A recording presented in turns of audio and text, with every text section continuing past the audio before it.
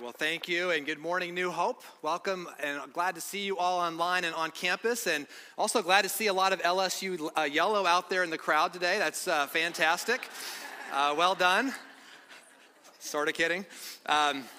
Hey, it's good to be together, and happy also Palm Sunday. Today is a special day all around the world. There are people that are celebrating the triumphal entry of Jesus, this special day where Jesus kicks off his final week of his life and riding in the donkey, on the donkey into Jerusalem, and this eruption of praise that happened that we read about in the Gospels, which means that this coming weekend is Easter, and we get to celebrate that together. Super excited for that. We do have, as a reminder, it's in your bulletin, but a Good Friday service this Friday, as well as 4 Easter celebration services. So I'd encourage you to pick one that best suits your family. And also I want to give an encouragement. In the lobby, if you're on campus this morning, we have these business card size, they're invite cards is really what they are. Easter is one of those times of year that we still have in our culture that if you invite somebody, there's a good chance they'll say yes. But the thing is, they don't want to go to a new church alone. They don't want to go somewhere where nobody knows them and they don't know what to do or what the expectations are. That's a lot of anxiety with that.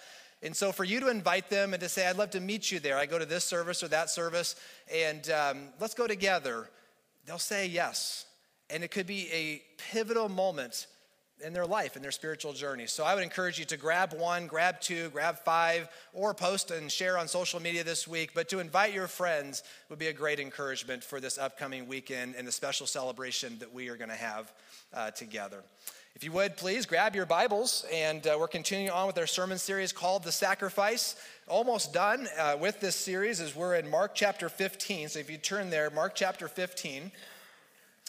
And as you're turning, I want to just kind of catch us up on where we're at in the story here of Jesus' life. And really, he's down to only a handful of hours left of his life. It is now Friday of Passion Week. It is he's hours away, if you will, from the time where a company of soldiers, hundreds strong, will arrest him, and they will put a purple robe around him. They will take a crown of thorns and they will pound it into his skull. And to give us some context of what this would have been like, it is highly likely, at least in my opinion, I want to show you a picture of what grows in Jerusalem. This is called a dwarf date palm tree. And it's most likely that these were the types of thorns that they would have chopped off and then fashioned together into a crown as they then put that into his skull to mock him as the King of the Jews. They would have beat him, spit on him, mocked him. They would have flogged him, which is taking the flesh off of his body, and then led him out of the city, ultimately to crucify him. But to get there, we first need to get through 6 trials that Jesus endured over the course of darkness, and some of it in daylight, leading up to the cross. Now, last Sunday, we took on and talked about trials number 1 and number 2.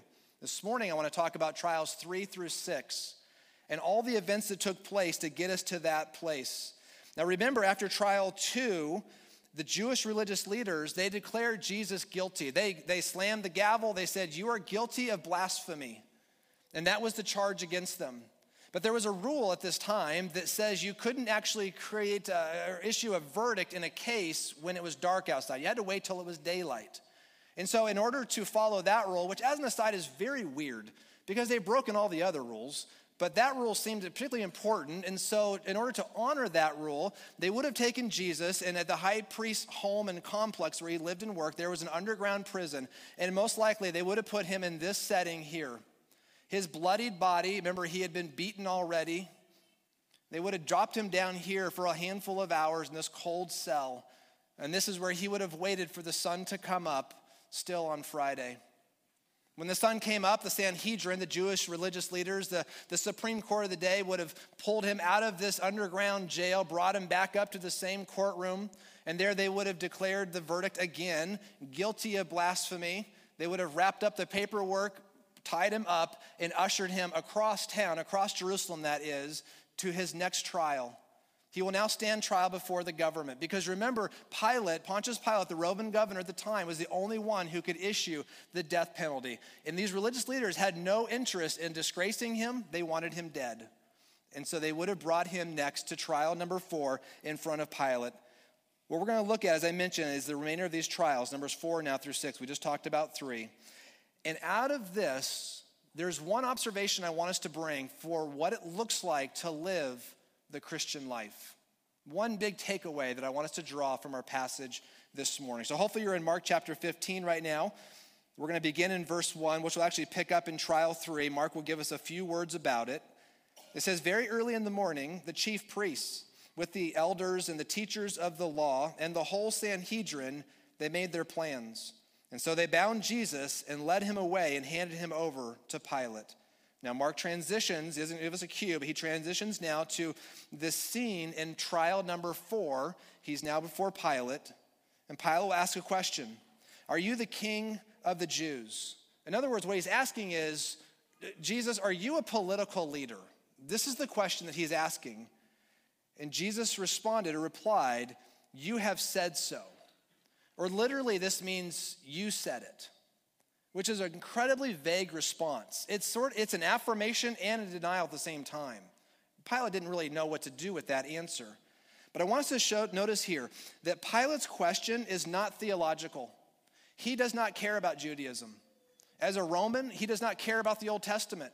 He doesn't care that this man standing before him committed blasphemy or this charge of blasphemy that the religious leaders brought. So I want you to notice that based on the question that they have and the other gospel accounts, the Jewish religious leaders, they charged him in trial 3 with blasphemy. When they took him across town to Pilate, now before the government, they changed the charge. Now they said, he's the king of the Jews. This is a political charge. This is one where they're saying to Pilate, this is a threat to Rome. You need to deal with this. This is very deceitful, very dishonest approach by the religious leaders as they bring Jesus before Pilate. Verse 3, as we continue on, the chief priests accused him of many things. And so again, Pilate asked him, aren't you going to answer? See how many things they are accusing you of. But Jesus still made no reply, and Pilate was amazed. That word in the Greek, amazed, that means amazed in a good way, like wonder and awe. Like he can't believe what he's seeing and how Jesus is composing himself and able to keep silent in the midst of all of these accusations that are coming at him. Pilate, finding out that Jesus was a Galilean, sent him for trial number 5 to King Herod Antipas. Now, if that rings a bell, there's King Herod the Great. That was when Jesus was born and some of those activities. This is his son who is now in control. Pilate wants nothing to do with this trial. And so he sends him across town to Herod Antipas. Mark doesn't tell us anything about trial number 5. We would never know it happens except Luke 23 tells us about it. And on your own, you can read it. But Jesus comes before this king, and Herod's excited to see him because Herod wants a show. He asked Jesus to do a miracle or a couple.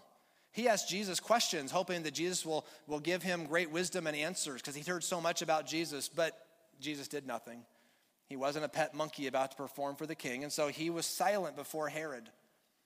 And Herod grew tired of him and eventually said, I'm done with you, and sent him back for this joke of a trial, sent him back to Pilate across town, which brings us to trial number 6, where we're going to camp for the rest of our time. Because this is easily the most important and the most famous of all 6 of the trials.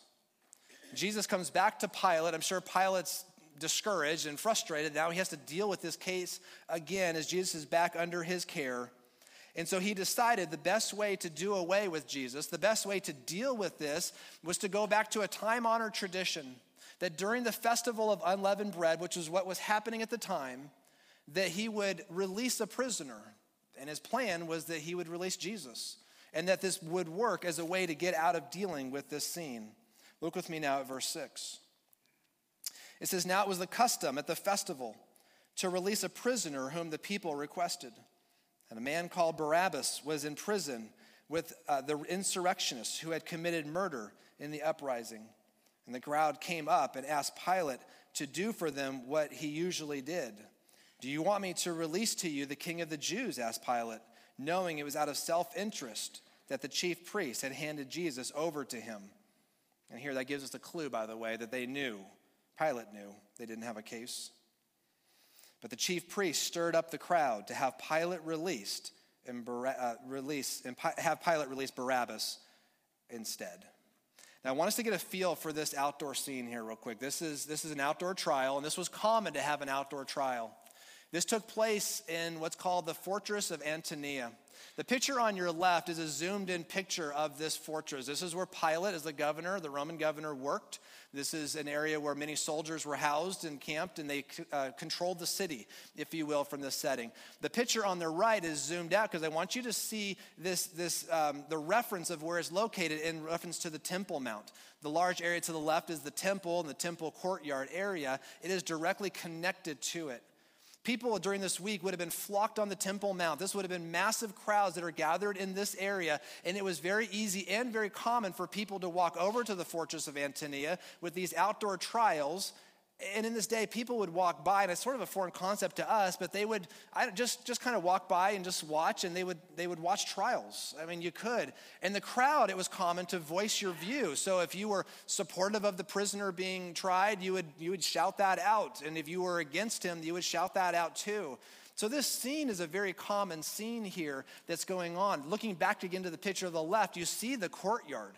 You see this area where the people would have flocked in, where Jesus was brought out, and where this whole scene was unfolding here in this fortress.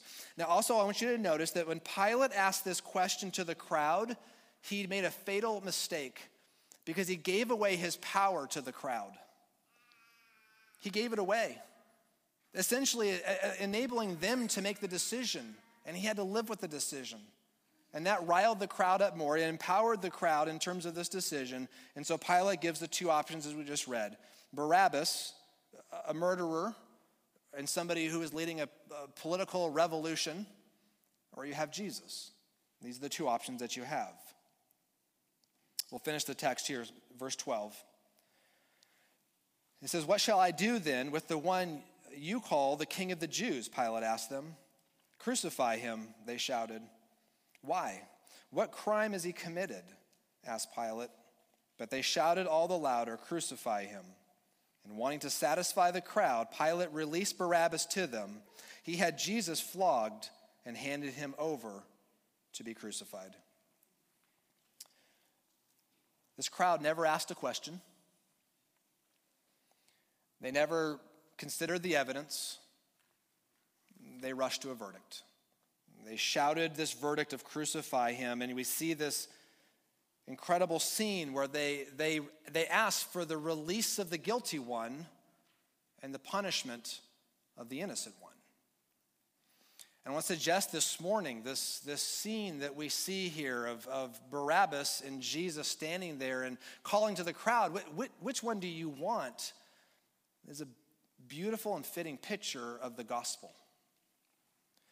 The gospel that we come back to every Sunday, and I hope we never get tired of it. The gospel message that we're Barabbas. That's us. We're the guilty one. We're the one that stands guilty before God because of all of our ways, our sins, all the ways that we've turned our back on God and gone the other way. And then Jesus, and in fact, the point is your next fill in the blank. And this idea that Jesus here, he is the substitute sacrifice. Because we shouldn't miss the clear scene here that cross in between the two thieves, that was for Barabbas. That was his cross. That's the one that he should have been nailed to. And yet Jesus swaps. He substitutes himself for Barabbas as a fitting picture for us. This is the gospel picture. This is what we celebrate. Barabbas did not earn this. He did not deserve this, and he could never repay Jesus for it. And it's the same for us. This is the heartbeat of what it means to follow Jesus in recognizing we're the guilty one. He's the holy one, but there's this great exchange that happens. And this is also the centerpiece and the whole point of Easter. And I want to suggest this morning that anytime we get tired of this good news, anytime we forget this good news, anytime we take the gospel and we set it sort of off to the side and focus on other things, even other things of faith, what happens is that your faith, or us as a church, if this were to happen, your faith becomes something it was never intended to be. And that is a religion. Christianity was never intended to be a religion. It's much more of a movement. It's much more of a revolution. That's really what it is. And I want to give an example of this to try to drive this home. Because after Jesus' crucifixion, his resurrection, his ascension, you have the birth of the church. And if you take a look at the first 200 to 300 years of the church, what you see is a collection of people who loved Jesus, who gathered like we are this morning, but they were marginalized, they were persecuted, they were murdered. They held no social influence and no political power, none. But they turned the world upside down. They literally turned the Roman Empire on its head. How did they do that? How did that happen? Here's how it happened. They lived the gospel. They lived the gospel. And what I mean by that, to be very clear, what that means is they understood that Jesus laid down his life for them, and so they made the decision to lay down their life for him. That's what it means. And so here's what happened as they did that. What happened in cities from time to time was there would be an outbreak, a pandemic, a public health crisis that would happen. Then the people in the cities in these Roman Empire, they would come and they would just flee. They would go from the cities and they would leave the sick there. Well, who stayed? It was the Christians. It was the people who loved Jesus to their own risk and endangerment. They stayed behind and they cared for these people and they loved them and they helped them. In the Roman Empire, life was cheap and it was legal and it was accepted and it was common to kill your baby. That's what they did, especially the girls. In the Roman Empire, the ratio of boys to girls was 140 to 100. And it was nothing for a father who now is a not proud father of a little girl to take the little girl and just put it outside the door, go back inside, and go about his life. But it was the people who loved Jesus who scooped up the babies and raised them and loved them and cared for them. It was legal and common in the Roman Empire for husbands to sleep around. Wives couldn't, but husbands could. But it was the Christian husbands who said, I love my bride, I'm staying faithful. And others would look at that and say, that's different. What's that all about? You see, as people began to live the gospel, to lay their life down, to lay their wants down, to view their life as this is not my own, but it belongs to him whom I love and whom I pursue, it began to impact lives. See, what they did in changing lives and community and culture and ultimately an empire, it had nothing to do with politics, because here's what they understood that is so important. Your next fill in the blank is this idea that real change comes from heart change. It doesn't come from an election every 4 years. It doesn't come from these other places. And I'm not saying that politics isn't important. I'm not saying elections aren't important. But what I am saying is real culture change, where you see homes, households, families, marriages, communities, neighborhoods, and beyond really change. If you want to see that, it's heart change. And that's what they understood as they began to love people, as they began to follow Jesus and live their life given. See, as followers of Jesus, out of their love for Jesus, they served people. And the result, the Roman Empire completely transformed. And let me prove it to you. This is incredible. We have a letter that was written by Emperor Julian in the year 362 AD. This letter is amazing. And in the letter, what he is doing is he is grieved at the growth of Christianity, because people were flocking to it in droves. You couldn't keep people away from this movement. And so he writes this letter.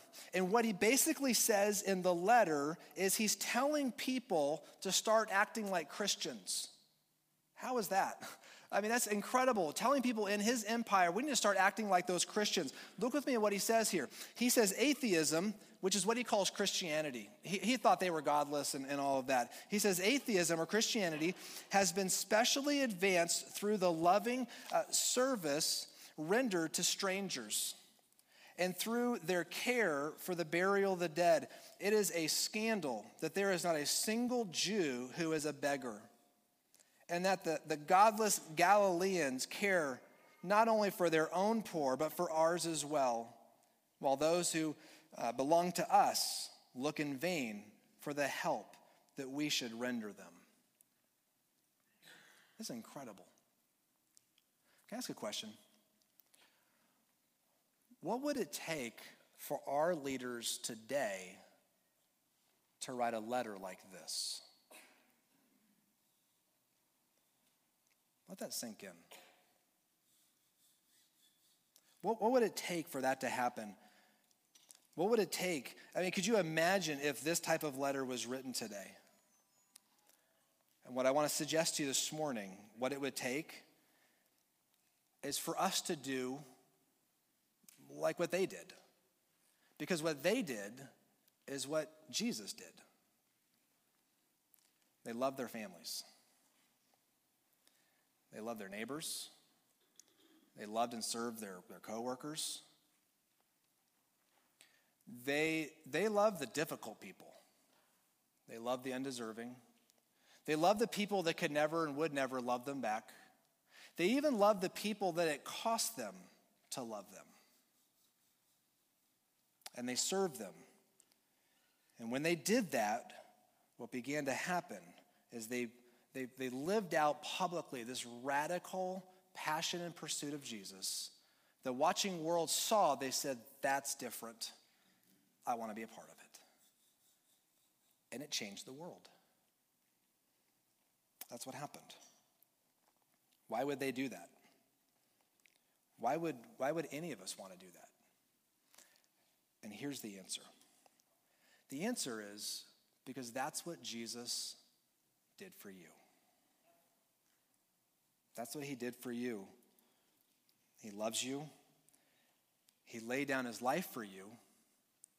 He was willing to step into your place, like we see with Jesus and Barabbas, to be the substitute sacrifice for you,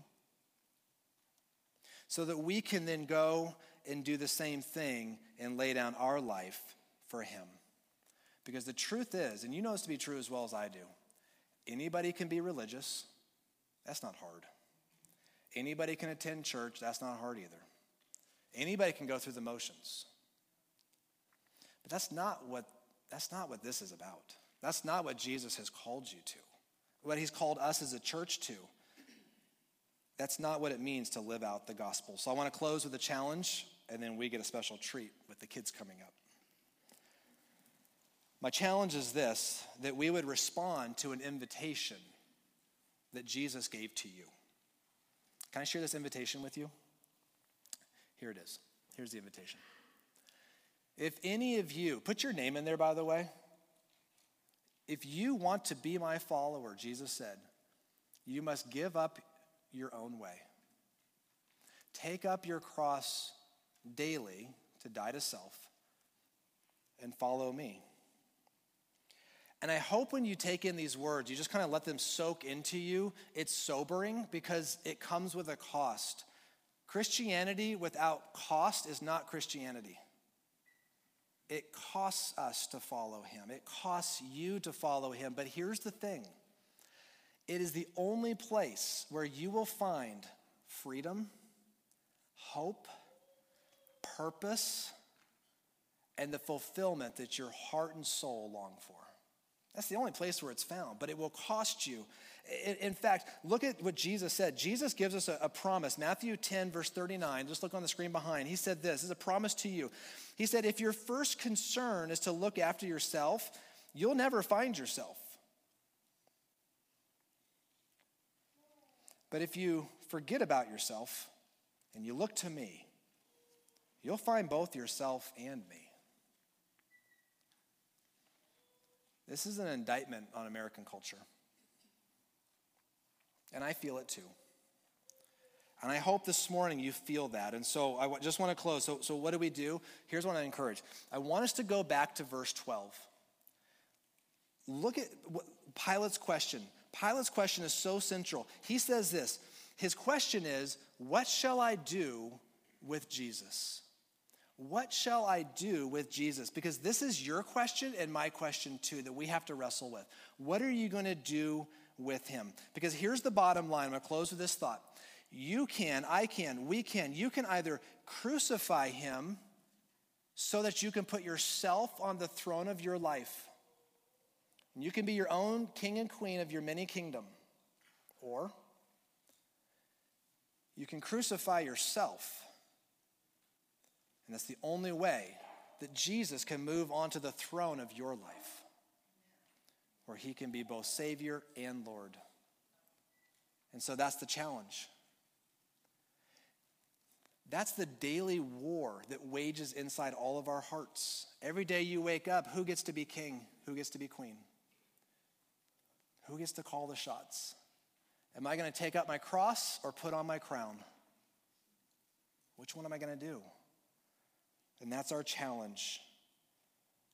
Paul gets the last words this morning, Galatians 2:20. I'm actually going to do something I don't think I've ever done since I've been here at New Hope. I'm going to read this from the Message version, which is a high paraphrase, but I think it does a good job of capturing what this verse is saying. Paul says, I have been crucified with Christ. And here's the result. My ego is no longer central. It is no longer important that I appear righteous before you, or I have your good opinion. And I'm no longer driven to impress God. Christ lives in me. And the life you see me living is not mine, but it is lived by faith in the Son of God who loved me and gave himself for me. And I'm not going back on that. It's not me calling you to this, Jesus did. To go and to die to self. This is what it means to live the gospel. And this is what it means to follow Jesus. And anybody who tells you, whether in a church or in culture, any different is selling you snake oil. The Christian life is an invitation to come and die to self. The question is, as Pilate asked, what are you going to do with Jesus? Would you pray with me? And then what we're going to do is we're going to invite the kids to come up, and we're going to worship with them, and it's going to be a wonderful time as we wrap up the service this morning. Let's pray together. Father, this morning we thank you for a passage like this and this picture of Jesus stepping in the place of Barabbas, who is representative of all of us. And this morning we tell you thank you. And as we this week enter into this Passion Week and we prepare our hearts for Good Friday, as we prepare our hearts for a celebration weekend of the empty tomb, Father, we come back to first this idea of what are we going to do with you? And I pray for each one here that as they take stock before you, as they consider what they're going to do with you, that we would make that daily decision, that lordship decision, to say, this life I live is not mine, but it's all yours. Father, you are so worth it, and we love you. It's in your name we pray. Amen. All right, this time we're going to go ahead and open the back doors, and if you would, let's welcome both the worship team to come on up and the kids. How about a round of applause for the kids as they come in?